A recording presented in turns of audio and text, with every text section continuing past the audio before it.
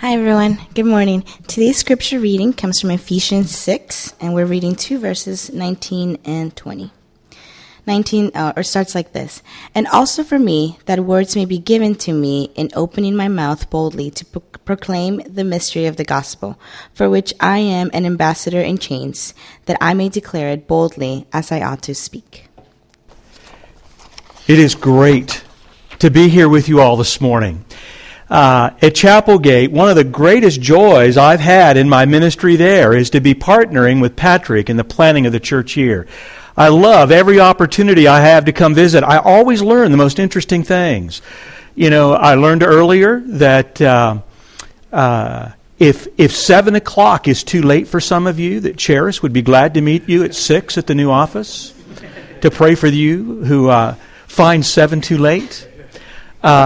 And your children's sermon was absolutely fabulous. It was so good. I think that 16-week series got shortened to 11 weeks at the very most. In fact, it reminded me of the story of this one associate pastor who came up to do the children's sermon, and he wanted to use something visual. And so he asked the kids this question: what's gray, has a bushy tail, and collects nuts? There's this long silence. Finally, one little boy in the back row raises his hand. The pastor calls on him, and the boy replies, I know the answer should be Jesus, but it sure sounds like a squirrel to me. One of the best stories, I don't know if it's the best, but it's my favorite. It was actually taught to me by a fifth grade boy at summer camp when I was about 19. He told me the story of this preacher who loved to hunt rabbits. It was one of his most favorite things to do. One Sunday morning he got up, the sky was clear, it was blue, the sun was shining, the temperature was just right, and he decided he was going to skip church and hunt rabbit. And so he called his associate pastor, told him he was sick. Pastor took over and preached, and this guy headed out into the woods to hunt. It was such a beautiful day, he kept getting deeper and deeper and deeper into the woods. Finally, he realized he was in a section of the wood he had never been in before. He heard this rustling behind him, and he turned around, and what he saw was this great big bear just barreling down on him. So the pastor took off running through the woods as fast as he could go. He got about 100 yards when he tripped over the root of a tree. Knowing that the bear would overtake him before he could get back on his feet, he prayed, Lord, forgive me for hunting today. Please make this a Christian bear. He turns around, and what does he see but this great big bear with his paws folded, saying, Dear Lord, thank you for this food I'm about to receive. Amen. That's my cheap way to tell you this morning I want to talk to you about prayer. I was excited that you are starting a prayer meeting this week, but I just don't want to talk about prayer in general. I want to take the opportunity this morning to talk with you about how to pray for your pastor, because I think there may be nothing more important for you to do as a community of faith than to pray for the shepherd that God has called to lead you. Let's look again at that verse in Ephesians chapter 6. It's a little bit different translation than I have, but it says this: Pray also for me that whenever I open my mouth, words may be given to me, that I will fearlessly make known the mystery of the gospel, for which I am an ambassador in chains. Pray that I may declare it fearlessly as I should. Whenever an idea gets repeated in a passage, what somebody who teaches you how to study the Bible will tell you, that thing's really important. Pay attention to it.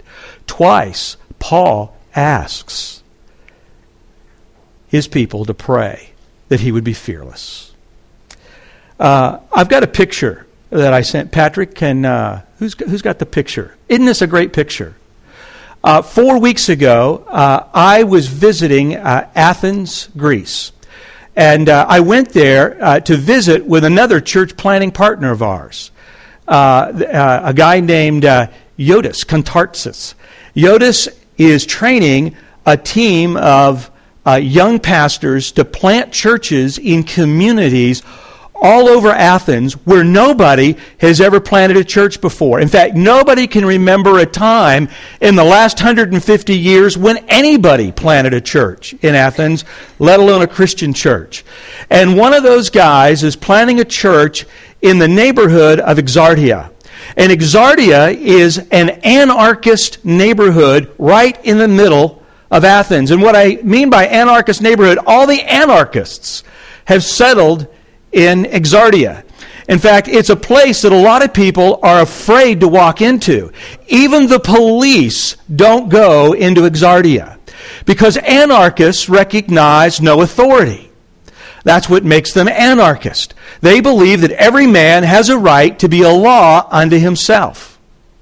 And another thing that anarchists believe is that the only people who are fearless is the anarchists. They believe everybody else is filled with fear, and the only people willing to face the truth about society, culture, and themselves is the anarchist. When you go into Exardia, one of the things that you discover is that every surface that's reachable from the sidewalk is literally painted with all kinds of graffiti. In fact, I'm a photographer, and I was just captivated, and I took a lot of pictures of the graffiti that just covers the walls in Exardia for blocks and blocks, nothing but graffiti. But this was my favorite one, right here. And this is a painting by an anarchist of an anarchist. And the guy in the background, the guy in black, is the anarchist. And the anarchist is the one who's supposed to be fearless. But through the window, the anarchist is giving you a picture of what's going on in his own heart. And in his own heart, the anarchist who's captured, whose life principle is the only one who's not afraid is the anarchist, is actually himself captured by fear.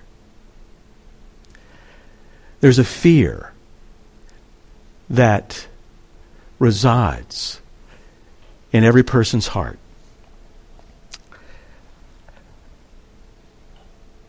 Jack Miller, in his book, Powerful Evangelism for the Powerless, says that for every person who dares to proclaim the gospel of Christ,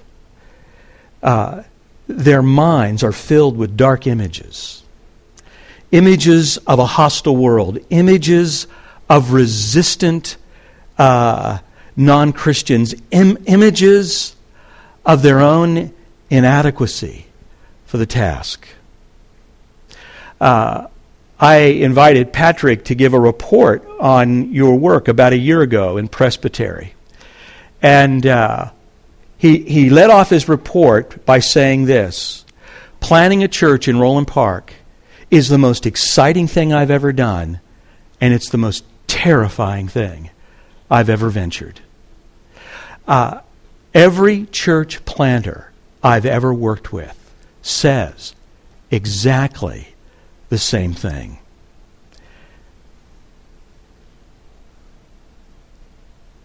If it was the Apostle Paul's need, if his need, I mean the great Apostle Paul, the first great missionary of the church, the one who extended the gospel from Antioch to Rome, if his deepest need was for the church to pray that he would make known the mystery of the gospel as fearless as he should, how much more do men like Patrick and men like me need you to pray that we would declare the gospel as fearlessly as we should? Second thing I'd like to encourage you to pray is found in Colossians chapter 2, verse 6. In Colossians 2, verse 6, Paul writes this: just as you receive Christ as Lord, continue to live in Him, rooted and built up, strengthened in faith, as you were taught, overflowing with thankfulness. I think this is the first passage I ever preached when I was invited to preach here. What Paul, think about that for a minute. he's saying, just as you receive Christ. Now, how did you do that? Well, you remember. It says you turn from your sin and to Christ in repentance and faith. Paul's saying, just as you received him, continue to walk in him. Now, what's a walk? You know, all a walk is you take one step, put the left foot in front of the other, repeat it, and you got to walk. Just keep repeating a step, and you've got to walk. And so how did you receive Christ as Lord? First step, repent. Second step, believe. How does one walk every day in the Christian life? It's in the posture of repentance and faith. It's as we keep repenting and we keep believing the gospel. A friend of mine said that when you enter the gospel ministry, it is like having God sprinkle Miracle Grow on all your sins. I remember the first time I preached on this passage was about 1994. And when I did, I talked about some of my own struggles as a pastor and how I needed to see God working fresh repentance and fresh faith in my life every day in the very tangible, nitty-gritty, rubber meets the road things every day. When I was done, this very dear older church elder, followed me back to my office. And he closed the door and he said, "Jim, that was a good message." He said, "But remember this, pastors should never confess their sins in public. Because people need to know that the Christian life works for somebody." That's about the worst advice I've ever been given. Because the truth is, what proves that the faith is powerful and can change people is the fact that it can change me every day. Because the truth is, Patrick and I as pastors are every bit as much like every one of you. We put our pants on one leg at a time. We have to brush our teeth. We have to exercise if we're going to be fit. We need to eat well if we're going to be healthy. We have the same struggles with our spouses, with our children, with our parents, with our friends. We deal with the same junk and garbage in our lives that you do in yours. Pam once told me, actually before I quote her, she's sitting back here, I want you to know that while my kids were growing up, my kids are all now in their mid-30s. But when they were growing up, they used to call me the Funmeister. Now, the reason they called me the Funmeister was no matter what we did, no matter how boring it might look, I worked as hard as I possibly could to make it fun for them. Because, you know, when you're a pastor, your kids often have a lot of waiting around to do. They're just waiting for dad to quit talking to those people in the back of the church so they can get on with life. And so no matter what I did, I was always trying to make it fun for my kids because I didn't want them growing up and having to say later on in life, being a pastor's kid was the most boring thing anyone could do. I wanted them to grow up saying it was the most fun thing they could ever do. And so I poured a lot of energy into making everything we do fun. And I think our girls still remember that, don't they? But, you know, I was boasting about this one day, as I am right now. And Pam said to me, "Do you realize the greatest gifts that you've ever given us as a husband and a father are not all those fun things. They're your repentances." That has touched our hearts more deeply than anything else you've ever said or anything else you've ever done. My challenge to you this morning is to pray for the Spirit to work in Patrick's life. Fresh repentance and fresh faith every day. And if you'll pray that, you will find his preaching touching your heart and transforming others. The third thing I wanted to encourage you to pray for Patrick is I want to encourage you to pray for open doors. Later in this same letter, in chapter 4, verse 3, Paul writes this, "And pray for us that God may open doors for our message so that we may proclaim the mystery of Christ." I want you to pray that as Patrick preaches the gospel in all kinds of venues, in all kinds of ways, here in Roland Park, that God would open doors to the message. You see, one of the things that looms large in the dark mind of a pastor is just the resistant hearts of hearers, the hostile responses of those who've never known what it means to follow Jesus. It's a tough job. And what every pastor knows, that unless God opens the doors, the preaching of the gospel bears no fruit. Because it's only God who changes hearts. And nothing's more encouraging than to see hearts changing. When I had an opportunity a number of years ago to go to Australia, and I was invited by the Presbyterian Church in Australia. Yes, there are 2 PCAs in this world. That's another one.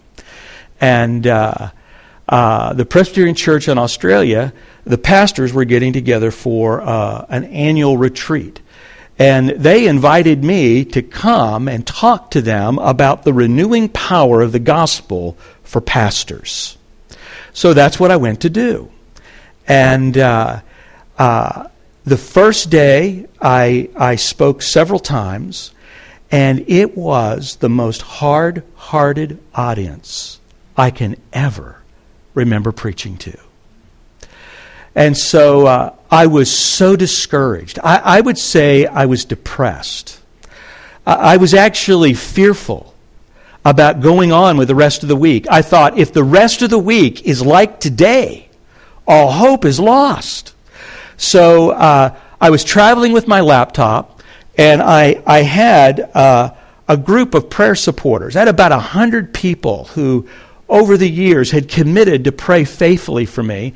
So I plugged my laptop in, and I shot off an email to my prayer supporters saying, "Please pray for the work of the gospel in the hearts of Presbyterian pastors like me in Australia.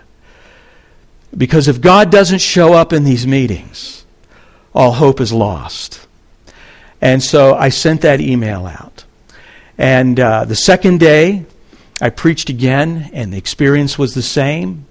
The third day, I preached again. The experience was the same.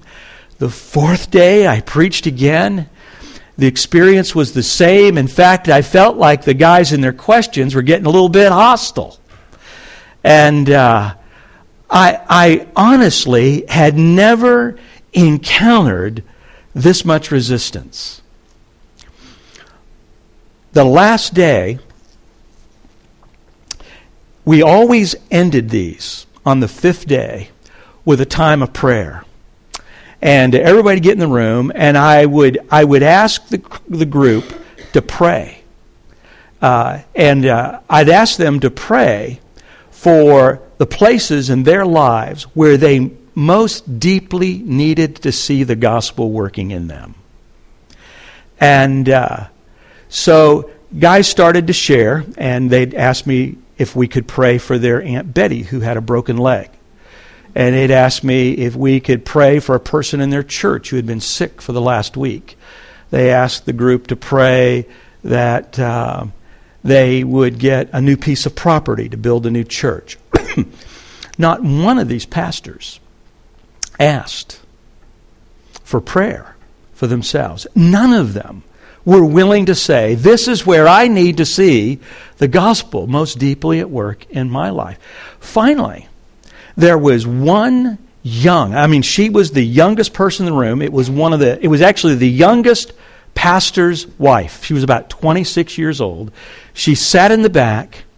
She sheepishly raised her hand.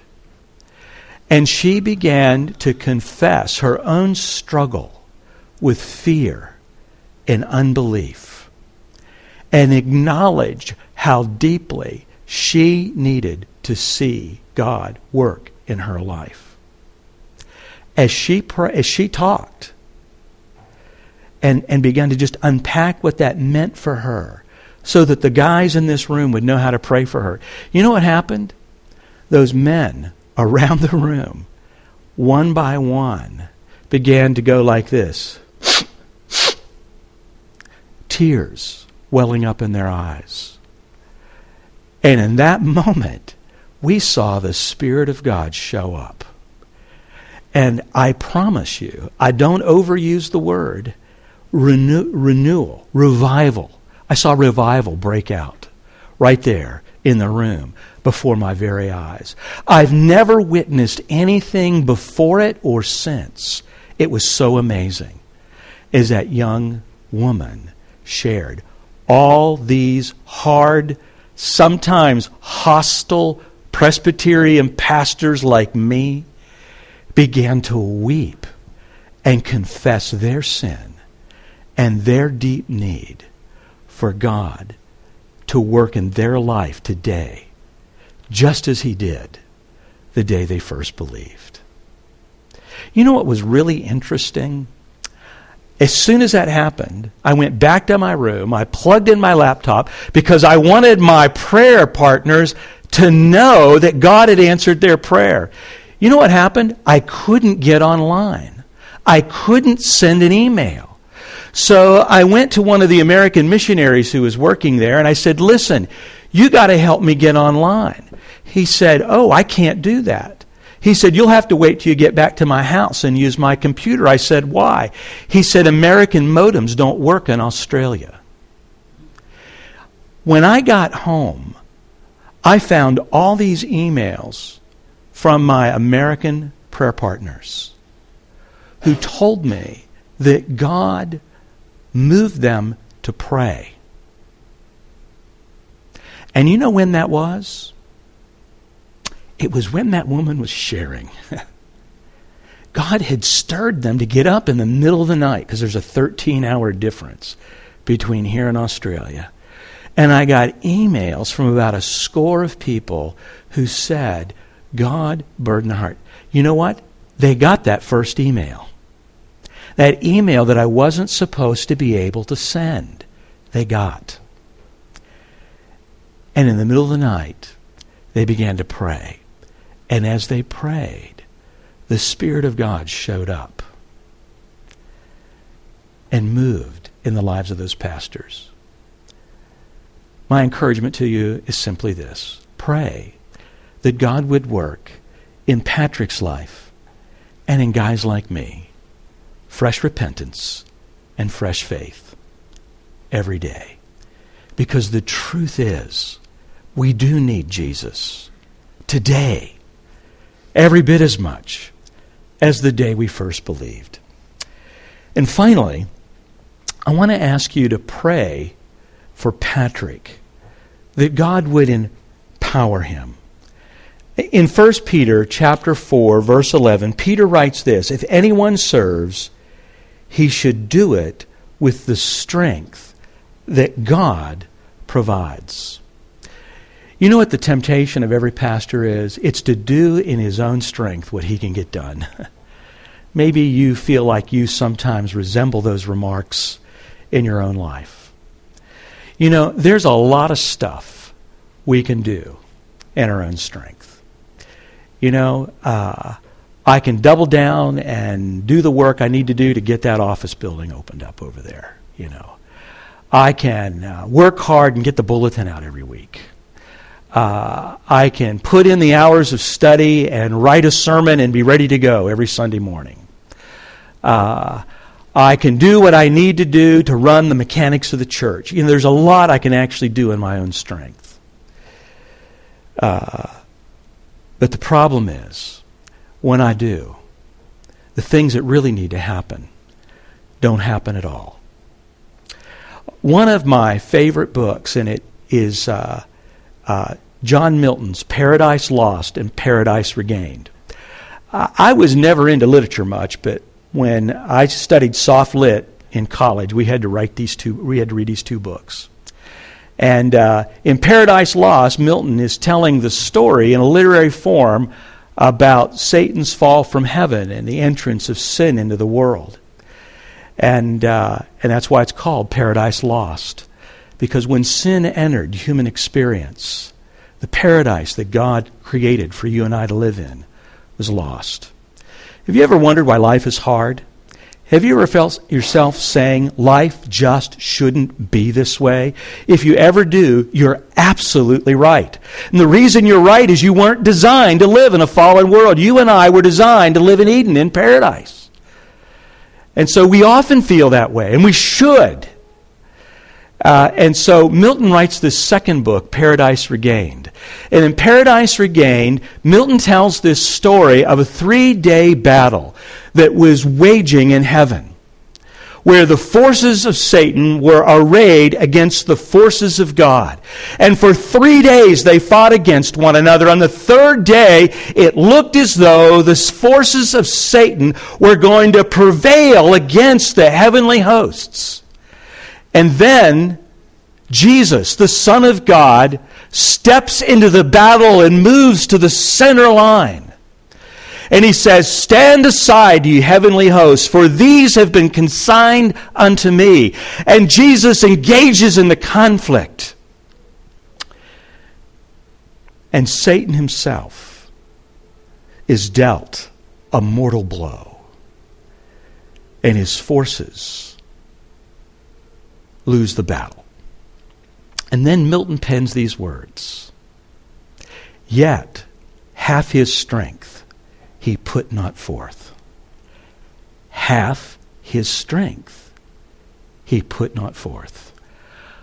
Pray for Patrick and guys like me, that as we labor in the ministry of the gospel, that we would labor in the strength of the one who has already defeated the enemy and who has not, even yet, put forth half his strength.